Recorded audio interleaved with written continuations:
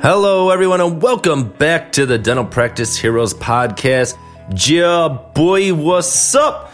Hey, I haven't said that in a really long time, and I had somebody write me and they said they miss when I used to say, yeah, boy. Anyway, I might start bringing that back a little bit more. I kind of got away from that. But anyway, hey, March 29th, 2021. Just want to tell everybody, Dental Business Mentor, we do these episodes with me and Justin every week.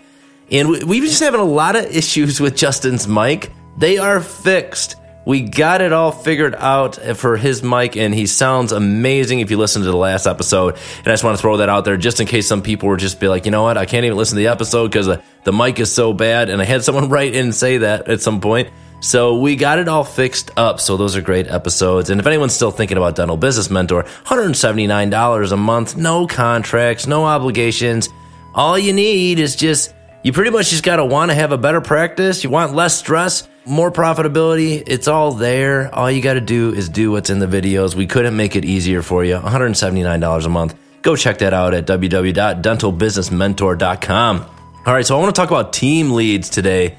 And this is something I have with my coaching clients is that, I want to make leads. I want to do this. And it's a common thing with dentists that we want to make leads because at the heart of it all, we just want some more help. We want some more help among the team. We want some more people on our team that are willing to take it seriously like we do, like they're stakeholders in the business. And this team lead thing always seems to be the solution for a lot of people. And it can be, but you got to do it the right way. And I talk to some people that say, I don't really have any leaders on my team. I bet you do. Okay. You have leaders on your team. You just haven't developed them yet. And I'm going to tell you in this episode how to develop a leader and how to set up these leads. So, what do? They take things off our plate. They help us create better systems. It's a nice communication thing. All the hygienists can talk to the hygiene lead. All the assistants can talk to the assistant lead. And you can just talk to your leads and you don't have to talk to everybody. When I did it in my practice where I really thought we needed to do it was probably when we got to about 18 people. Now, do you need to do it if you're like a 6-7 person office? Personally, I just don't think so. And the reason being is that you can say, you can get everyone together in a room and have a meeting and everybody can contribute. And when there's an action item, we should do this, we should create a system for this, you can say, all right, cool, who wants to take that on? And somebody will volunteer and be like, yeah, I'll do that. But once you get big, it's kind of harder to do that. And you want to just pass it through the leads, let them figure out if they want to delegate to someone else, but you delegate to the leads. So I would say at bare minimum, when do you need leads? And I'm not saying need, but if you're going to do leads, you should at least have at least 3 people in every department.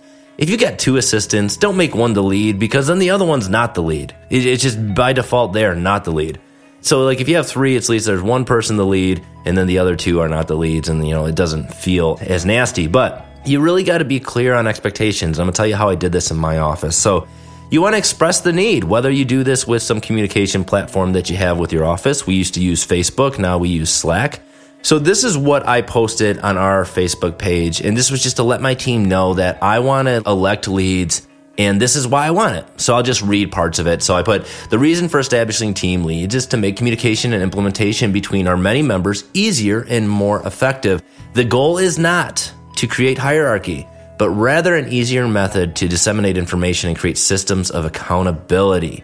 Weekly or bi-weekly, there will be a meeting with myself and all the team leads. It will be at that meeting that we discuss any issues between departments that have come up, and we will come up with a strategy as well as goals to achieve.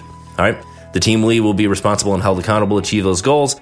This is a pretty long thing. I'm not going to read the whole thing. But the point being is that we want to say what this is and what this is not. Because when you don't, okay? And the reason I created this is because I didn't do this, and people are like, well, I don't like this. I don't want someone to be my boss. I want a raise too. I want to say, this is what this is what this is not, okay? So I go down and I say, this is what a team leader is, okay? A team leader is someone who's organized and willing to take on more responsibility, someone who takes criticism well, unbiased, shows empathy, exhibits fairness, has the ability to have a difficult conversation with someone if it is needed, is self-starting, has the ability to think, create, and implement without direction, has knowledge of every aspect of their department so that they can train others. A unifier of their department with the ability to address and resolve conflict, a team player, a liaison between departments, creative and confident in their actions, encouraging, helpful, and most of all, respected. A team leader is not an authority figure to demand compliance of their team members, someone who leads by fear or intimidation, someone who stonewalls instead of addressing conflict constructively, someone who acts selfishly and only in the interests of themselves, somebody who encourages gossip, someone who puts down others to make themselves look better, someone who cannot unify their team due to interpersonal issues.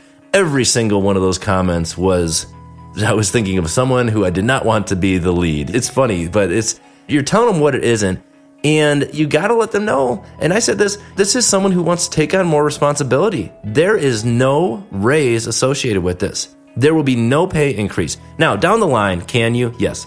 There is no pay increases. This is somebody who wants more responsibility, that wants to be engaged and wants a bigger voice in the practice. Do you think you don't have anyone on your team like that? I assure you, you absolutely do. And somebody will step up and want to take this position. So how did I decide? I was thinking, okay, I'm just going to go. I'm going to pick the people. I know who they are. But what we did is ballots. We did secret ballots. I gave everyone a ballot. They put it in an envelope on my desk and we counted it up. But what we did is you would rate each person from the other thing, just the top 3 picks from the department that you wanted to be the lead. So it would have been like Kala was number 1 on my team. Pam was number 2 for hygienist. And you just pick your top 3 for like the hygiene department. You pick your top 3 for the assistant department. You pick your top 3 for the front desk department. And whoever has the lowest score, whoever was more highly ranked, is the lead. Now, we did this with my team. And guess what? I bet you would have the same exact experience. The team picked the same people I picked. So I didn't have to like go against or do anything like count the votes weird. It's just they know who it is. They know who wants it. So ask your team who wants to do this. And if one person says, I want to do it and nobody else does, well, there's your lead. But you got to be comfortable with that. You could pick them yourself. That's cool. I didn't want to do that like that. I wanted it to be a democracy when I did it. But the important part that I want to stress is that you got to be very clear on what these expectations are.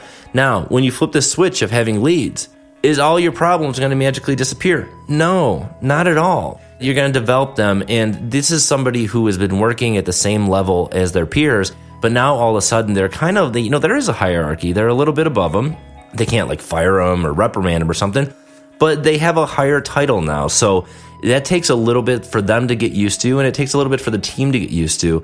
And it's something they haven't really stepped into right away. So I had one person on one of my leads that just stepped into and just ran with it, and she's awesome. And I have another one that like started off a little slow, but is awesome. And they all got there, but at different paces. And that was for me checking in and explaining, hey, I want you to do this. This is what I kind of want you to do. This is what project I want you to take on. So it's all stuff like that. It comes from the leader, you as a practice owner, explaining expectations of what you want them to do. But it's a work in progress, okay? So once you pick the leads, you need to give them the blessing publicly. You got to say in a meeting, hey, this is their lead. This is what they're going to do. This is what they are, and this is what they are not. A lot of people will be like, well, I don't want her to be my boss. She's not your boss, okay? I'm your boss. You want to clear these things up.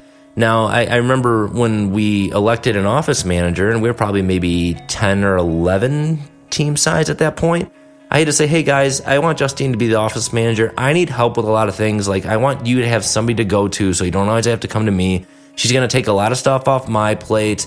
She's going to help with the interviewing and hiring new people. And I just said, this is what I want to do, and this is her role. It needs to be public. You need to give them your blessing. So do that publicly. The last thing is you've got to give them time to work on these things. So you can't be, hey, you're the hygiene lead. Between patients, do lead stuff. No. They have to have admin time. It needs to be scheduled. And they need to know that this admin time is not for catching up on lab cases or your notes. This is for doing lead stuff. So what do my leads do at my practice? The big thing is they're going to do one-on-ones. Okay, they're going to do one-on-ones with the team members. So my hygiene lead, she'll do one-on-ones with the other hygienists, find out if there's anything that they want, anything that bothers them, any areas that they might need some training or some help with. And they're kind of just the liaison between me and the other hygienist, which is great.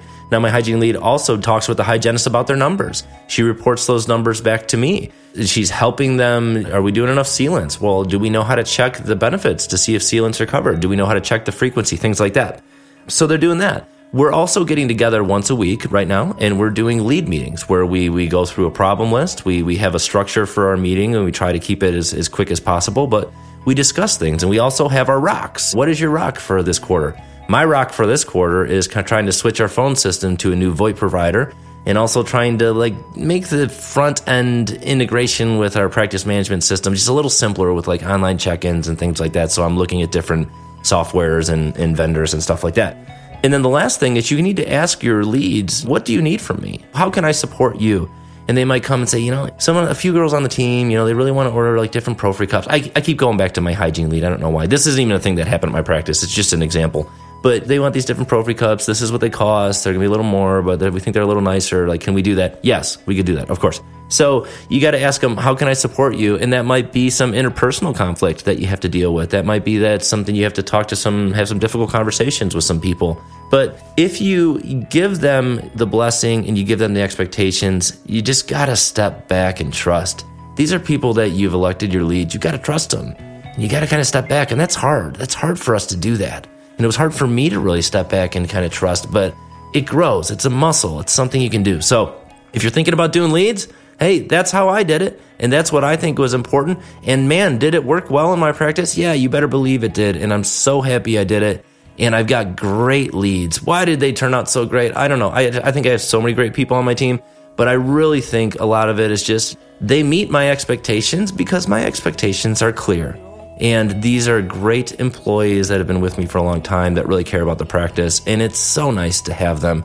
So if you're thinking about doing it and your team's big enough, go for it. Make that your project this month. Make it happen. Just like anything in the dental practice, you can do it. You can make it happen. All you need to do is be intentional, and you just got to have the energy to implement. So go for it. Everybody have a great week, and we'll talk to you next time.